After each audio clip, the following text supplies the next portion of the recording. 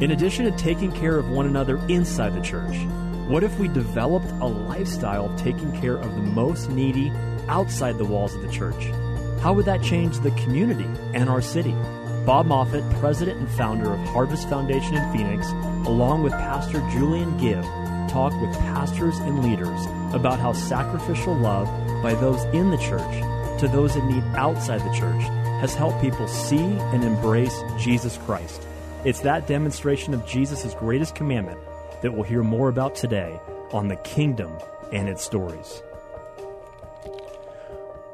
Well, good afternoon. It's Monday, 5:30 p.m. drive time. My name is Julian Gibb, and I co-host this show, which is entitled The Kingdom and Its Stories. So thank you for tuning in. Today, we're blessed to once again have Marcus. Marcus, we had him on last week, indeed, and he was just too interesting. The amount of information and the challenges that he went through and the way that the Lord brought him through them was just inspiring. And so we asked him to come back. There was just too much that we wanted to hear from him say. So, Marcus, thank you for coming, this time all the way from Tucson. So yes.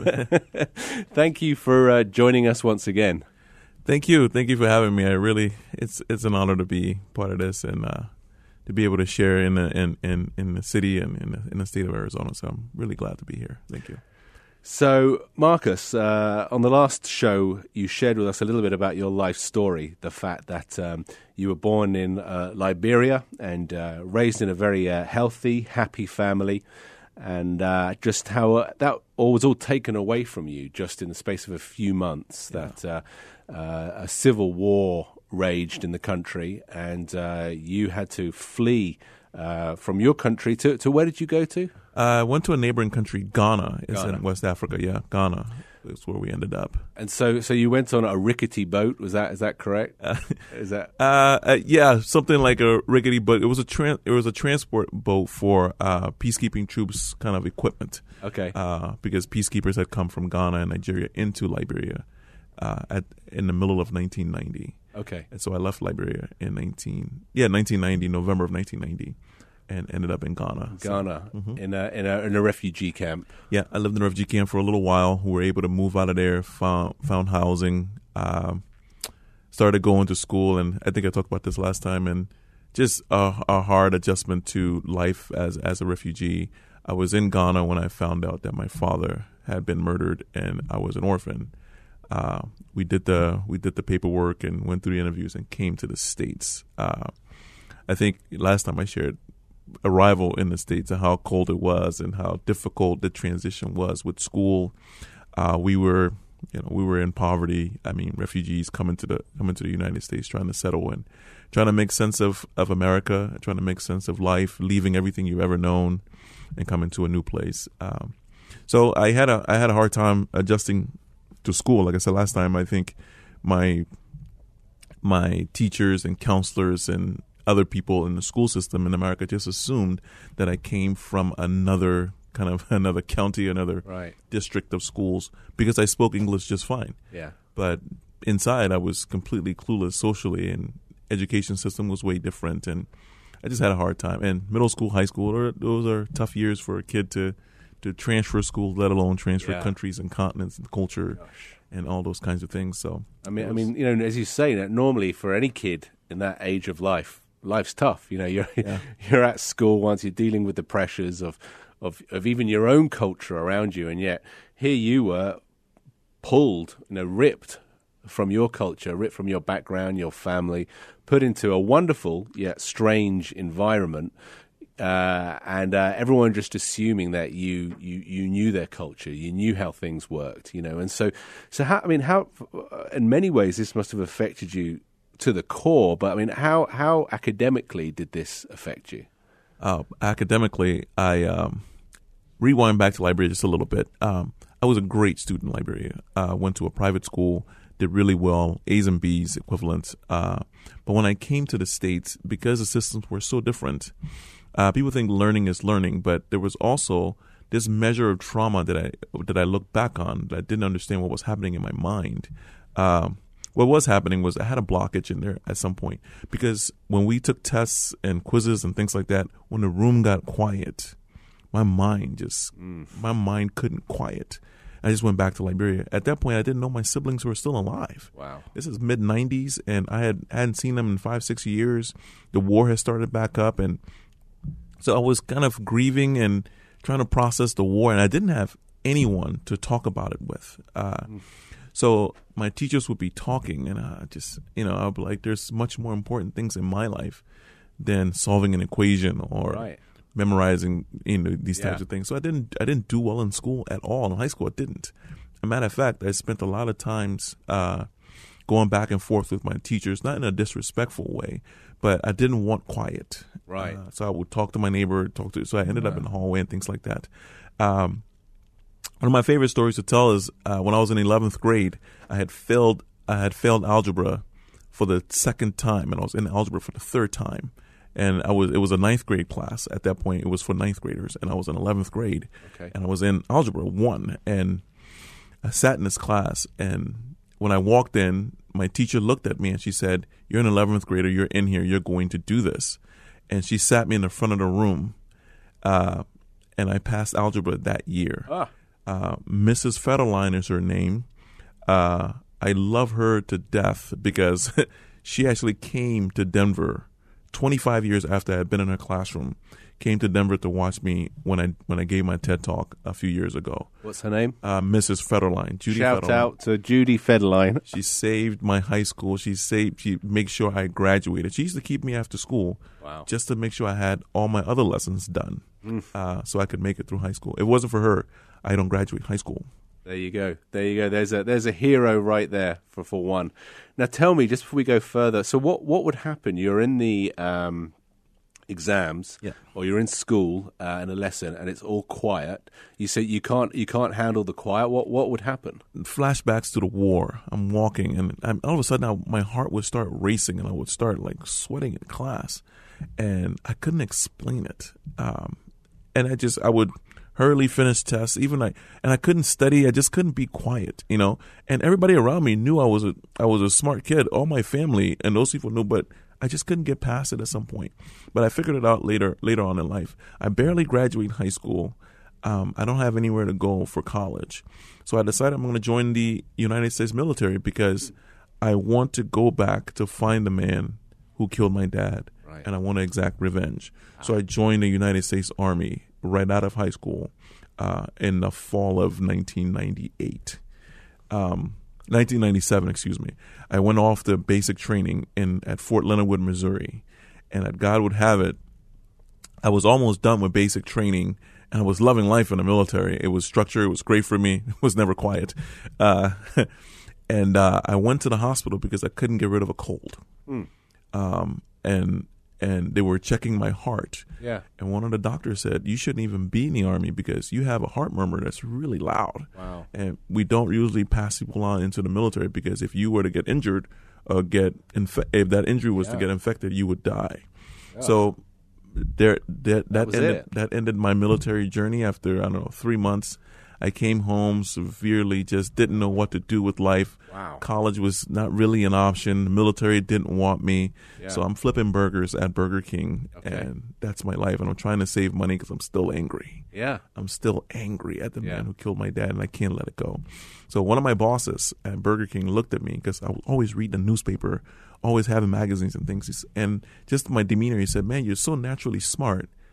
Why didn't you go to college?" "I don't know how to get to college," I said. I saw all my friends filling out FAFSA forms and applications. I didn't have the money to fill out applications to get to school. Right. And he said, "Well, let's start here. Do you know that the public library in America is free?" I had been in the country for 5 years. I didn't know the public library was free. Shout out to public libraries in this country. It was on the way from my house to work. Okay. The public library, I had to pass the public library every day.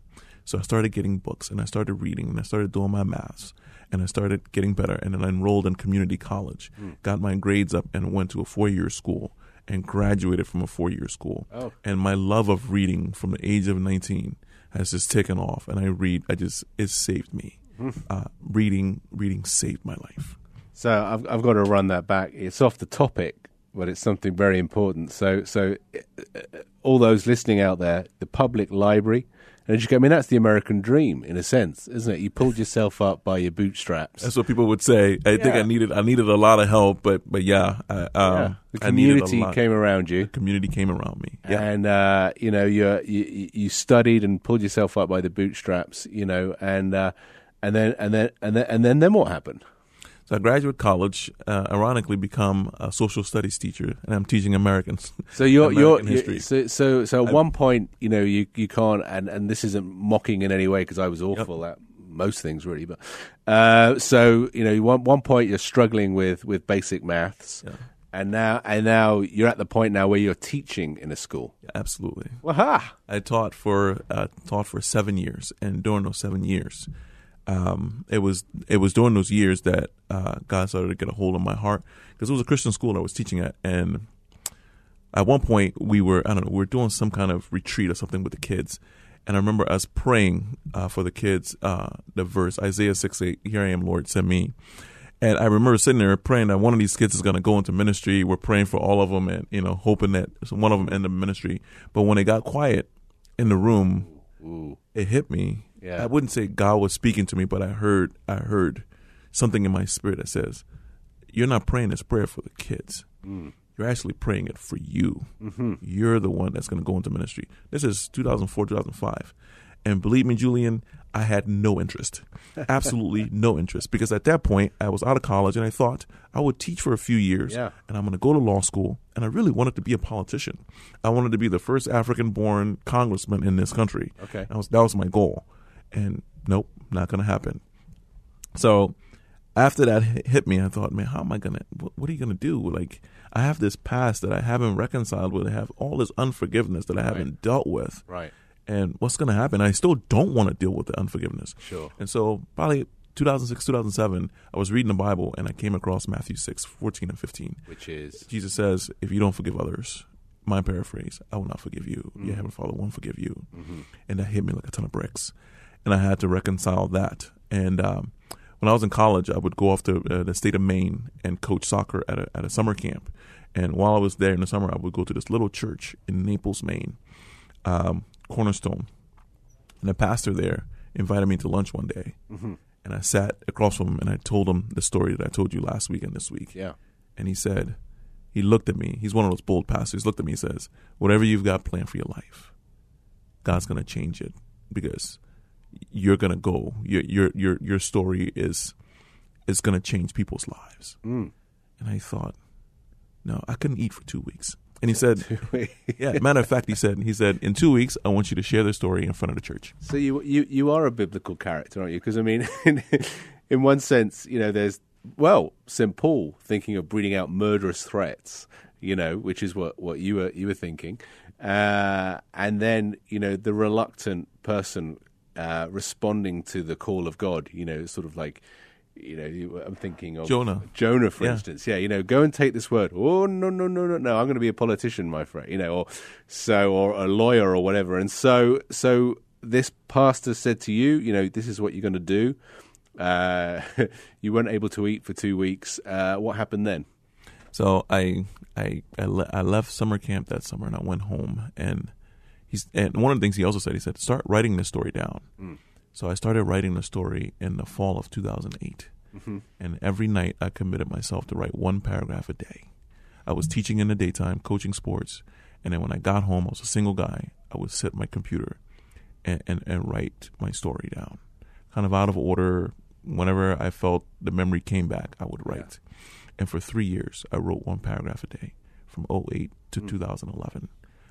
That's why the book is so detailed, because I spent a ton of time writing. And what's the title of your book? The book is called Catching Rice Birds, a story of letting vengeance go. You can get it at any bookstore. Amazon is everywhere. Okay, great. And so you've had this call placed on your life, but tell us a little bit about, because still in your mind you had. Did you have thoughts of taking revenge? Because your father was murdered. Absolutely, is this correct? And so your role up to this point in your life, your thought in your mind, your reason for being was to track down the person who had killed your father. and seek revenge. And so let's go back to that for a minute. So I mean, over like a decade, were there these thoughts sort of germinating, festering, I guess, in your brain? Tell us a little about how what had happened to your family had generated so much hate within you. Yeah, and it was always when it was quiet. It's when my brain at nighttime went to that place. Yeah. And I would have these not fantasies, but these visions of this man whose name I knew, whose face I didn't know, like me punching him, me kicking him, me putting an axe in his ribs or putting a bullet in his head, and over, and I replayed it over and over and over and over, and it always ended up that the man ended up dead, and I ended up unhappy. You ended up unhappy at the end, and I would go into, always when the thought started, I would go into it with this, I'm going to get what I really want. Yeah. And at the end of it, I would be unhappy. And so I started to see a counselor, I think 2008 or 2009, and I started talking to her about my grief initially. I just wanted to get over my grief because I would still cry for my parents and all those kinds of things. As a teenager, as a man in his mid-20s, late 20s. And so I started seeing her, and she said, man, you need to deal with this unforgiveness thing. Right. So she gave me a way to do it. She said, when you go home, I want you to sit in a chair, put an empty chair across from yourself, and have a conversation with this man as if he's sitting there. Ooh. And I had those conversations probably 50 times a year for a year and a half or so. Yeah. And it didn't end up like I was unhappy, but I was sad. Because sometimes I would have this conversation and just ask him, why did you kill my dad? He's my hero, my father. Yeah. And I would break down, and sometimes I would get angry at the chair, but no one was sitting in the chair. Right. Yeah.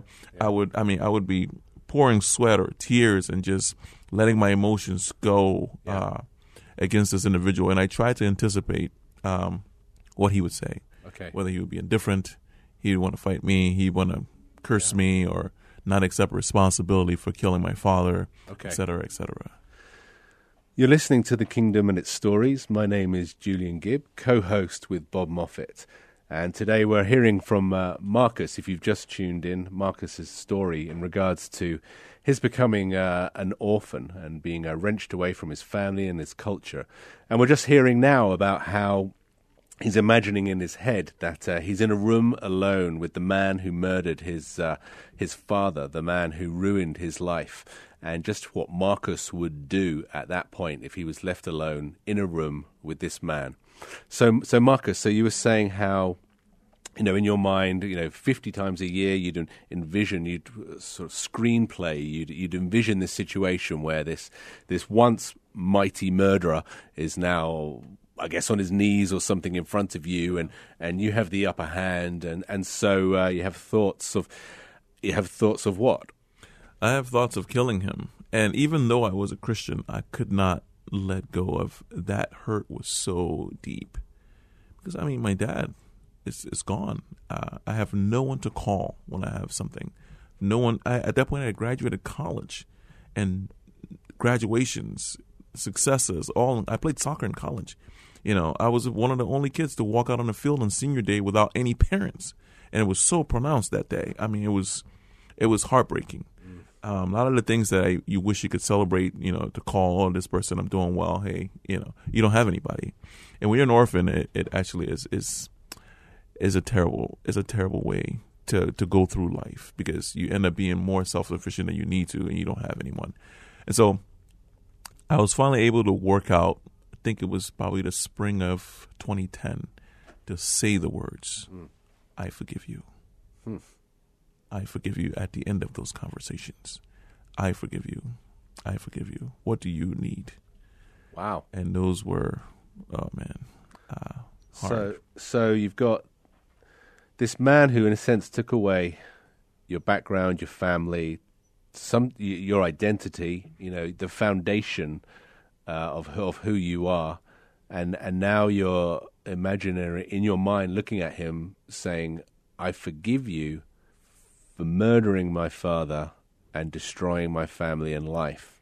And was that mental, or was it was it from the heart as well, or did that take time? Or? It took a lot of time, but it did come from the bottom of my heart. Yeah. I really wanted to let go of this hatred that I had and this anger that I had that I couldn't get past. I had many relationships, but all of them were really shallow. No one really knew who I really was and what I was hiding. Is that a trust thing, or? Yeah, and I didn't want to tell anybody, I'm planning on killing a guy. Right. Right. You know, and no one, very few people, I would say. I think one of my friends, two of my friends in college, I may have shared that, man, I'm really angry at a situation that happened 20 years ago. Yeah. And so the spring of 2010, I get online and I buy a ticket to go back to Liberia. And my goal is I'm going to find this guy and I'm going to have a conversation with him. And I'm going to tell him that I forgave him. Mind you, I haven't been in Liberia since I was 11 years old. I'm 31 years old in 2010. So that's a 20 years gap. I haven't seen my siblings in 20 years. So they're in Liberia? They're in Liberia. The war has ended. The war ended 7 years before. I have contact with them through the internet, emails and all those things. Everyone's doing well. And so I'm like, I got to get back to Liberia, So I bought a ticket. Well, there's two things I've got to know. Well, I guess one is, a big shout out to the armed forces. Highly respect them, appreciate them, and I'm very glad you failed. So am I. But a big shout out to the armed forces. We appreciate you. But seriously, in regards to you, what enabled you to melt your heart? You were attacked, and you had this anger, with the understandable anger. I mean, we all have anger in our lives from things that have happened to us in the past, and a few of us would have the situation that you had. So, what enabled you to go from this person who was in the military training to kill, to being able to go to try and track down a person and forgive them and love them? What enabled you to do that? It seems cliched or Christianese, but when I understood what Jesus Christ did for a sinner like me, who had things in his life, I understood that I was, in a sense, no better. And the other thing that I was forced to reckon with was that when I went back to Liberia and saw them, the men who did these kinds of things, that they weren't the monsters I had imagined. They were young boys.